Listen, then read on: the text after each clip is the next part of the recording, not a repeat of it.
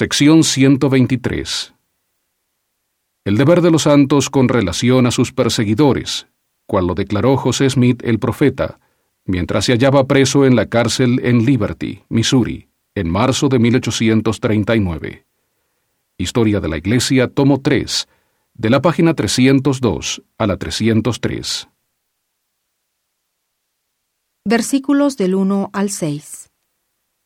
Los santos deben recopilar y publicar un relato de sus sufrimientos y persecuciones. Del 7 al 10. El mismo espíritu que instituyó los credos falsos conduce también a la persecución de los santos. Del 11 al 17. Muchas personas de entre todas las sectas aún recibirán la verdad.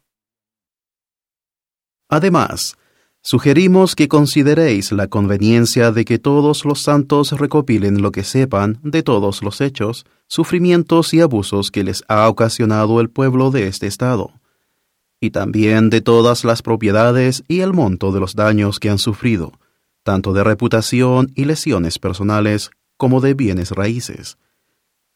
Y además, los nombres de todas las personas que hayan tomado parte en sus opresiones, hasta donde se puedan obtener y averiguar. Y tal vez se pueda nombrar a un comité para investigar estas cosas y recoger declaraciones y deposiciones, y también juntar las publicaciones difamatorias que circulan, y todas las que hay en las revistas y enciclopedias, así como todas las historias difamatorias ya publicadas y las que se están escribiendo con sus autores, a fin de exponer la concatenación completa de perversidad diabólica e imposiciones nefarias y asesinas que se han cometido contra este pueblo, para no solo publicarlas al mundo entero, sino para presentarlas a los jefes del gobierno en todo su aspecto tenebroso e infernal, como el último esfuerzo que nuestro Padre Celestial nos ha mandado hacer, antes que podamos reclamar plena y cabalmente el cumplimiento de esa promesa que lo llamará de su morada oculta, y también para que toda la nación quede sin excusa, antes que Él descargue la fuerza de su brazo poderoso.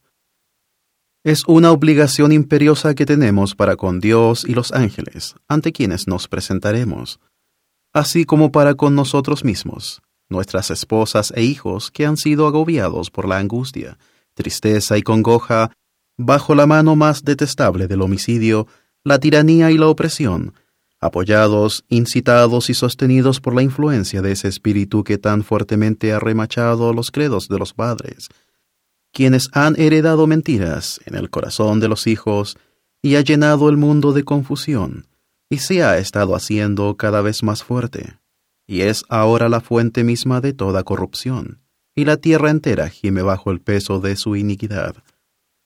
Es un yugo de hierro, una ligadura fuerte. Son las esposas y cadenas, las ataduras y grilletes mismos del infierno. De manera que es un deber imperioso que tenemos, no solo para con nuestras propias esposas e hijos, sino para con las viudas y los huérfanos, cuyos maridos y padres han sido asesinados bajo su mano de hierro. Hechos tenebrosos y envilecedores que son suficientes para hacer que el infierno mismo se estremezca y se quede despavorido y pálido, y que las manos del propio diablo tiemblen y se paralicen.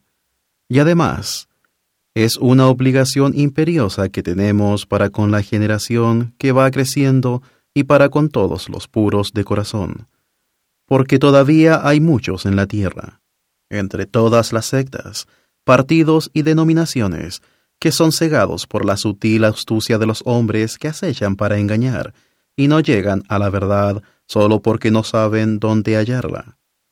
Por lo tanto, consumamos y agotemos nuestras vidas dando a conocer todas las cosas ocultas de las tinieblas, hasta donde las sepamos, y en verdad éstas se manifiestan de los cielos.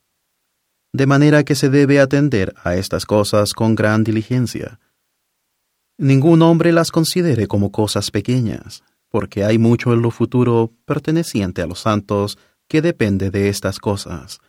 Hermanos, vosotros sabéis que un barco muy grande se beneficia mucho en una tempestad, con un timón pequeño que lo acomoda al vaivén del viento y de las olas.